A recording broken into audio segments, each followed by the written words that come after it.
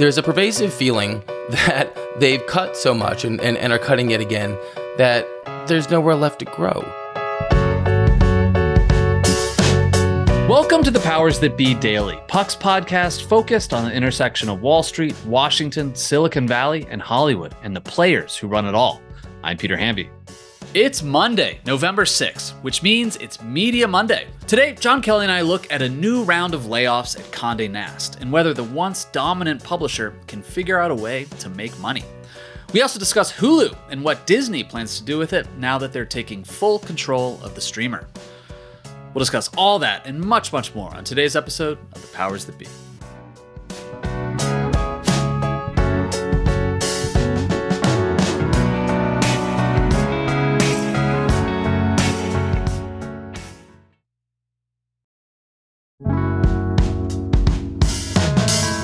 Happy Monday, everybody. Welcome to The Powers That Be. If it's Monday, it is, of course, Media Monday. I'm joined by John Kelly, Puck Kingpin, to talk all things media. John, I want to start by mentioning that our last conversation on this show about Halloween candy sparked an unpredictable debate among people I know, people in my life, that kept going for days all the way through Halloween, which is the polarizing nature of Almond Joys. People came out of the woodwork in my texts. Katie's parents wanted to talk to me about it on Halloween. You know, I thought candy corn was like the pineapple on pizza, like sort of basic debate about Halloween candy, but I didn't know Almond Joys were so divisive. I don't know if you heard any feedback around this. Got a couple emails. I'm not really open for feedback on this one. I feel like anybody, as I told you, who likes Almond Joys and Mounds is a fucking psycho, and they can take their point of view elsewhere. As you know, and I've been thinking about this week, I'm thrilled Halloween is over. Yes, I love my children, and I love being at my doorstep as other gremlins and ghouls show up, and I give them heaping fistfuls of candy. But boy, was I thrilled to pull all the tchotchkes off my front lawn, get all the ghoulery out of the windows in the front side of the house, get all the faux graveyards out of the front yard, and can't wait for the Christmas Lights of Palooza to come on next. The other thing that's polarizing that's coming up, which I didn't realize, or maybe it's not even polarizing, but I've heard some contrary opinions, is daylight savings time. People are going to have to set their clocks back this weekend. My friend Frank brought this up recently. He likes daylight savings in the fall because he gets to like save an hour of sleep. And I think that is psycho behavior because you're losing hours of daylight for half the year and you want to gain 1 hour of sleep. I mean, that is fucking crazy to me. Like, I would much rather have daylight than like get like an extra hour of sleep. Psycho. Yeah, who is this crazy dark character that you're talking about here? I mean, he works in the fitness industry, so he gets up really early at like 5. I guess he wants that extra hour of sleep, but it's, one night of the year. Again, we're not trying to make ourselves too unlikable ex-lennials here, but just to finish the beat, wasn't daylight savings time conceived during the Roosevelt administration as a way to help farmers increase their yield in the Midwest? This seems like an area ripe for disruption. I've lived in the Northeast my entire life, and you lived in the Mid-Atlantic most of yours. The idea of the sun setting at 4:30 in the afternoon between November and February, that could use an upgrade. Maybe we should all move to Florida. Well, I'm still waiting to figure out what happened to that Senate vote, which, I guess last year they decided to get rid of daylight savings. I think it's stalled in the House because of Big Farm. The farm lobbyists are trying to stop it. Let's talk about media, John. Some news happened at your former stomping grounds of Conde Nast this week. They announced they're laying off 5% of their employees. They're closing offices. This is in a bid to, quote, improve efficiency, which is another way of saying just cut costs. For people listening to Media Monday who, somehow don't know this, Condé Nast, of course, includes The New Yorker, Vogue, GQ, Vanity Fair, Bon Appetit, Pitchfork, also, by the way, for you music snobs out there. What do you make of this? I mean, this is an important part of your life, John, and it feels like Condé Nast is shrinking by the day. Well, I don't want to do the John Kelly Buildings roman, but yes, I worked there twice, all in all about 10 years, and I loved working there, which I think is a point of view that you hear frequently. I loved working there, but, because it's a place that is been historically, fabulous yet flawed, and you sort of have to look no further than the oeuvre of IP that is sprawling oeuvre of IP about the joint. I was actually listening to a beta version of a podcast that Mark Healy, a former editor of GQ, is putting together, which has all these great people. And he pointed out in it that, there a dozen of the people that they talked to for this show were working on memoirs about Conde Nast. My buddy Dana Brown has one, and I think Graydon's working on his memoir. It's a place that comes up over and over again because during its height, it just was so incredible and spectacularly profitable. I've heard all kinds of apocryphal estimates about how much money it made. $5 billion, $10 billion. Who knows? But the news that you cite is notable for a couple of reasons. So earlier last week, I guess on Wednesday, the Times published the news that Roger Lynch, the CEO, was laying off 270 people. That was 5% of the company. Actually indicates the company's larger than I'd realized. It's some 5,000 people. And the sort of chilling frustration is that Lynch, who's been there for about a handful of years at this point, has been operating his playbook via one play, which really is to cut costs. And I don't mean that disparagingly.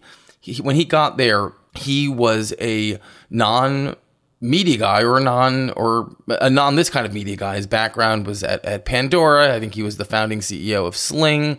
He was not emotionally connected to Condé Nast the way that all of the previous CEOs had been. I mean, when Cy Newhouse was in charge, he was the owner, but his office was in the building. I mean, people didn't quite realize then how phenomenally wealthy the Newhouses were. The Condé Nast was owned by Advance, the family office, but Cy operated the fiefdom from within the building. His office was on the executive floor. When he was at the height of his powers, people didn't even know who the CEO of Condé Nast was because it was Cy. He paid for everything. And his personality was everywhere in the building, from the Frank Gehry cafeteria, which didn't have garlic because either he was allergic or he didn't like it, to the way he would just walk around the building, walking into editor-in-chiefs or publishers' offices. I mean, I can remember this, willy-nilly.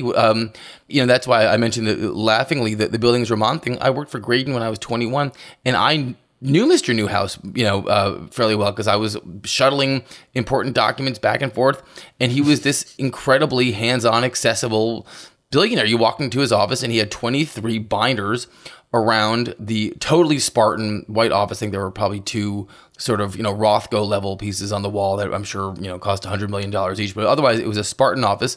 He had the printout of each quote unquote book, and he would sit there counting the ad pages and scribbling notes that he would take to the editors, and he'd walk in and ask them. I can still remember the guy's phone number by heart whenever it would come up. So he was in it. And Steve Florio, who had been the publisher of Vogue and then the CEO, he was a Conde lifer, and Chuck Townsend, who replaced him, was a Conde lifer-ish person, even though he sort of looked more like a traditional CEO. Bob Sauerberg, who replaced him, was a guy who'd spent, a decade plus at the place and risen through the ranks. And then when Bob was pushed out, defenestrated, elegantly, the Newhouses loved the guy, but after 3 years, I think it was clear that he wasn't going to be the turnaround artist. They brought in Roger, who, as I mentioned, had this background that was sort of asymmetrical to Condé Nast, and that was viewed, I presume it was viewed within the Newhouse family trust as a positive, that he was going to be a fabulous, unsentimental P&L operator, and that he was going to manage the company to profitability. He had been losing about $100 to $120 million a year. And Roger's first task, and by the way, Roger Lynch is a fabulously smart guy. This is not a knock, but his first task was to merge what were two separate companies, Condé Nast, which is the U.S. entity, and then Condé Nast International, which was all the foreign territories, a couple dozen of them, Vogue, Romania, Glamour, South Korea, etc., and merged them all into one company, which sort of lopped off Jonathan Newhouse, who'd been the Cy and Donald's cousin, and was a half generation in between the hegemonic Newhouses and Steve Newhouse, who's the Newhouse who's in charge now. Anyway, so he took these two companies, which probably existed because of Newhouse family politics, merged them into one company, and then they've really continued to cut, I think is the feeling ever since, and Dylan and Lauren both wrote about this last week, there's a pervasive feeling that they've cut so much and are cutting yet again that there's nowhere left to grow. And the business is being, what was once the most creative business. I mean, it really is hard to explain how larger than life it felt to be at Conde Nast in the early 2000s when I started my career. That if you continue to cut, what's left? And I understand why Lynch has to do it. He has numbers he has to meet. I presume they did this because they had a terrible year of advertising. I'm sure Q1, Q2, and Q3 were the pits, and they have to cover a hole in the balance sheet here. But if you keep cutting, it becomes increasingly hard to grow. And I'm sure they can point to certain things like Vogue World and the rise of the New Yorker subscription revenue business, which is a fantastic success story. But when I think about what brands like Glamour made in, around the fin de Cecil, I think it was a $300 million a year business under Bill Wackerman. I would guess it makes $30 million now. There's a lot of frustration that it didn't have to be this way, that they could have invested in the brands rather than strip them. I don't know if that's actually true, but that's a feeling on the inside. I was going to ask for a detailed taxonomy of all the new houses, but we'll save that for our Patreon. You just mentioned this. How do you make money? I mean, do you have any ideas for them, Mr. CEO? Well, one of the things that they tried and didn't work was to treat the brands in a uniform manner. I mean, one of the things that was extraordinarily challenging about Conde Nast, and it really speaks to Sai's genius. Just to zoom out for 1 second, the thing that made Sai so incredible was he was this extraordinary benefactor and art patron. And I think that he treated his editors like they were the artists, like they were the Andy Warhols. And he sort of knew that each business was different. Obviously, that's true. I mean, Allure is different from Vogue, which is different from Vanity Fair, which is different from GQ. But he also realized that they shared a lot of collective bargaining power, particularly over the large European fashion houses who believed that there really was no other meaningful marketing channel outside of the pages of Conde Nast magazines to advertise for, Louis Vuitton hand, luggage, or, Carolina Herrera gowns, etc.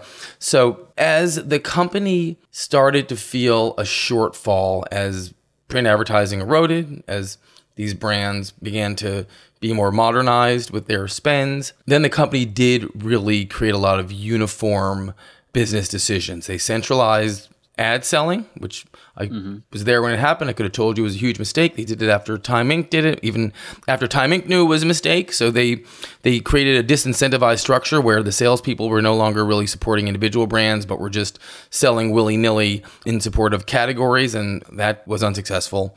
And then they also began under Roger to institute a meter across a lot of businesses. And actually, this began under Bob too. And I think that, or they announced under Bob and it began under Roger, a policy of instituting meters across multiple brands that could not sustain them. So I think traffic went down, which meant that ad revenue went down. And the biggest challenge, of course, was the new houses made a perfect on paper but difficult to execute decision 10 years ago to build out a entertainment unit called CNE. It was led by Don Ostroff, who's a good friend of mine and who's an incredibly talented executive, and it had two goals for making money: sell IP and make digital video. And I think they learned over 5 years that IP is a long game and it's really hard, and the history of the right structures and who owned what at Condé Nast made it even harder.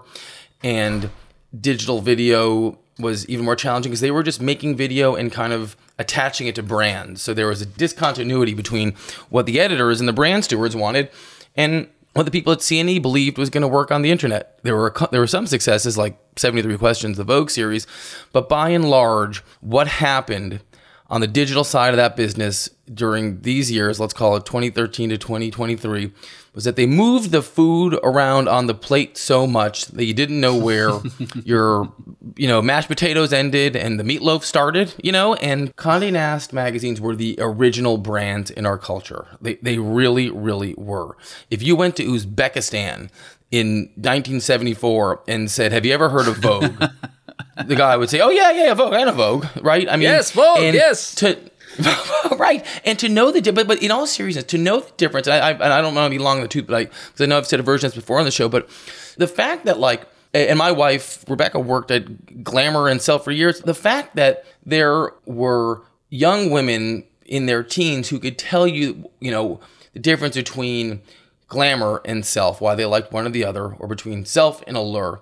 That's extraordinary. You know, when you look at the streaming landscape, you and I on this show talk all the time about how it's hard to figure out what's a Paramount Plus show versus what's a Peacock show or a Max show. But to have that unbelievably tactile, precise view for what separates one brand from another, that's extraordinarily valuable. And it completely emphasizes why this was such an amazing business. And yet that was lost in the process, and it was probably avoidable. I think that's why there's so much frustration inside One World Trade right now, that it didn't have to be this way. But my counterfactual to that would be, that's probably true, but any road the company took was going to be filled with discontent and incredibly difficult decisions, brand closures, executive shuffles. There's no royal road to go from being a high margin, glossy print publisher to the steward of a portfolio of digital brands, which is really what it is now.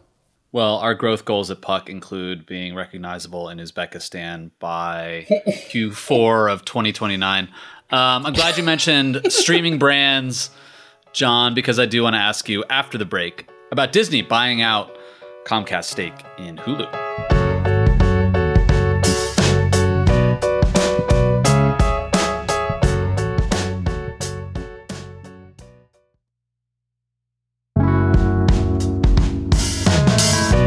Welcome back to the Powers That Be, everybody. It's Media Monday. I'm joined by John Kelly. I had forgotten, by the way, before we get into this Hulu conversation, John, that Conde Nast bought Pitchfork back in like 2015, and like as a I was there. alt weekly indie head like snob who wrote, you know, CD record reviews for my college paper and blah blah blah. Like Pitchfork was a formative experience, but I haven't been back to it for a long time, really, because like, you know, they flag good new music sometimes, but the writing can be so tedious. And I just wanted to read for our audience, in case you haven't read Pitchfork lately, their review, a very good review of a new album from Hotline TNT. They're on Jack White's record label, Third Man. But this is the open. This is the open. For people who get tired of us at Puck writing about defenestration, this is how Pitchfork writes.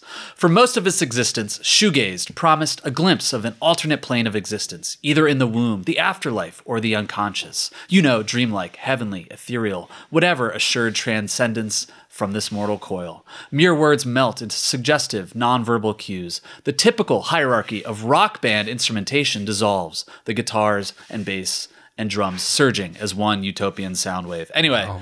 How about that? Mortal How coil. about That's the almond joy of like purple literary tropism. Yuck. Wait, but let's stay on Pitchfork for 1 second, because you're triggering me. So I was working on the investment plan for the Hive when the acquisition of Pitchfork happened. So I would frequently make the 3 or 4 block trip from One World Trade, which is where Condé Nast was based, to, I think it was 220 Fulton, which is where C&E and the digital business and the people who were, you know, guarding the purse strings are headquartered. It was actually the building where they filmed Gordon Gekko's office in Wall Street, if that floats your boat.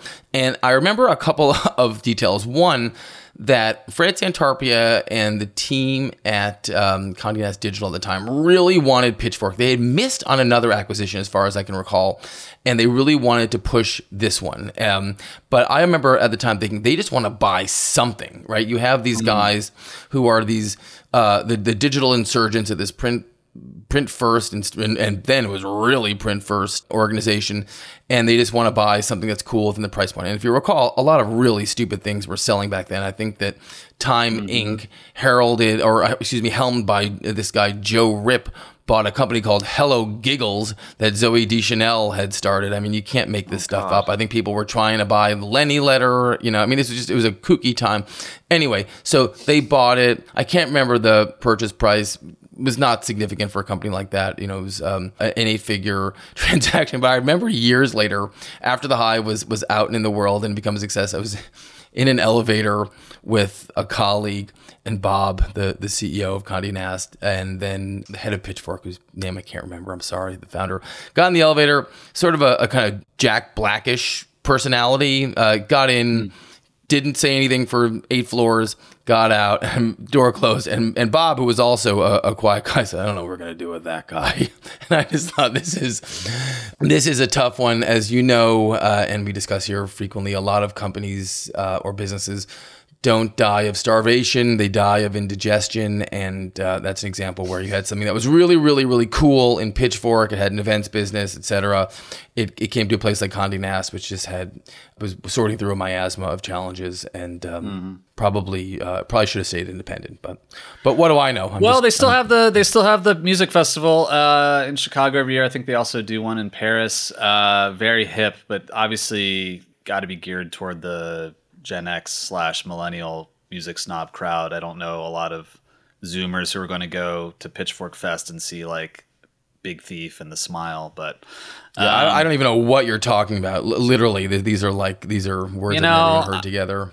Once we start a music vertical, I will be very happy to host whatever content we need to around that. This is the High Noon vertical. No, dude, I need to give you a culture taxonomy. High Noon is we got to do a rebrand here from Pitchfork Fest. They will not be behind. No, I know that. The bar stand at Pitchfork Fest. Alex Bigler knows what I'm talking about.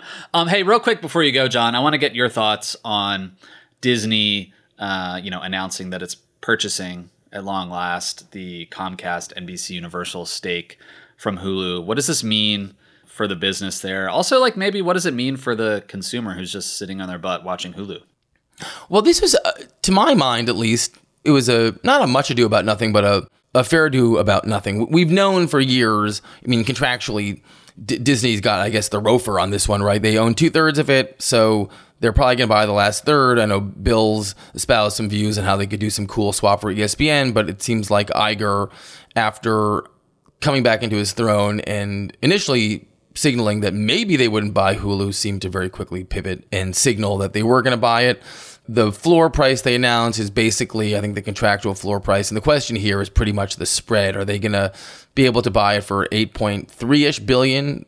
Almost certainly not. Or is it going to cost them more like 10 billion to buy the final third, which would value Hulu at 30 billion? Here's what's fun for me, and I'm not an investment banker, but Hulu has about 48 million paying subscribers. It's a domestic business only, right? So it's a little bit different than Netflix, which is obviously an international thriving concern with a $200 billion market cap. The benchmarking is what's interesting to me. Netflix, with its 200-something million subscribers, is a $200 million business. And Paramount Global just announced earnings last week, and I think that it's up to the 60-something million paid subscribers, and the stock shot up on the news that the streaming business is going to be less money losing than it was in 2022. Now, Paramount Global is worth like in the low teens billions of dollars. So this debate about what Hulu is worth, which is what Bob Iger and Brian Roberts are engaged in, is no simple thing. You know, you have Paramount Plus, which is a fractional but important and key piece of the Paramount Global equation that's probably seeing its overall stock price depressed in a $12 or $13 billion bodysuit. And then you've got Netflix, which is 4 or 5x Hulu, that's worth about 6.3 times more than the current sort of trading estimated valuation. Where this settles is going to be incredibly fascinating. And it's also going to dictate a lot. Like if Disney's paying $10 billion off the balance sheet, it can afford to do that. But it means that it's now going to be facing a more WBD-like debt repayment calendar. So I assume that, I assume they buy it. I assume, as Bill noted in Dry Powder, that they'll pay between $10 and $11 billion, Peter Hamby chump change, to buy out the asset. There's going to be, I can't even predict how the integration is going to work with Disney Plus. Disney knows that they need adult entertainment to grow their streaming business. It's not enough to have the Disney library and Star Wars. And by the way, I think we knew that all along. I don't know why the market overreacted to it in the early years of Disney Plus. You go on Disney Plus, as I do all the time with my children, they've seen everything. They've seen all the Toy Story and Cars movies a million times. They're just not pumping out content the way Netflix is. But the larger point is, once this transaction settles and is closed, Disney is going to have to really start to move those other assets that Iger put the shingle on in Sun Valley. ABC, the other networks. I'm increasingly convinced that ESPN gets, they'll own 51% with a strategic partner, set that off to sea with a ton of debt on it, and Disney integrates Hulu. And remember when I was a kid, I took Latin, as you can tell from all the defenestration in Puck. And there was this line in Cicero's orations about how Rome must shrink to greatness. And I actually think that's like true of a lot of media companies too. And I think that Disney, which has a lot of assets that fit together in one sort of media era cosmos, don't all fit together now. And there's a more sustainable, cash flow positive, less debt-addled Disney that requires offshoring these entities. And but I don't think they could pull it off without Hulu.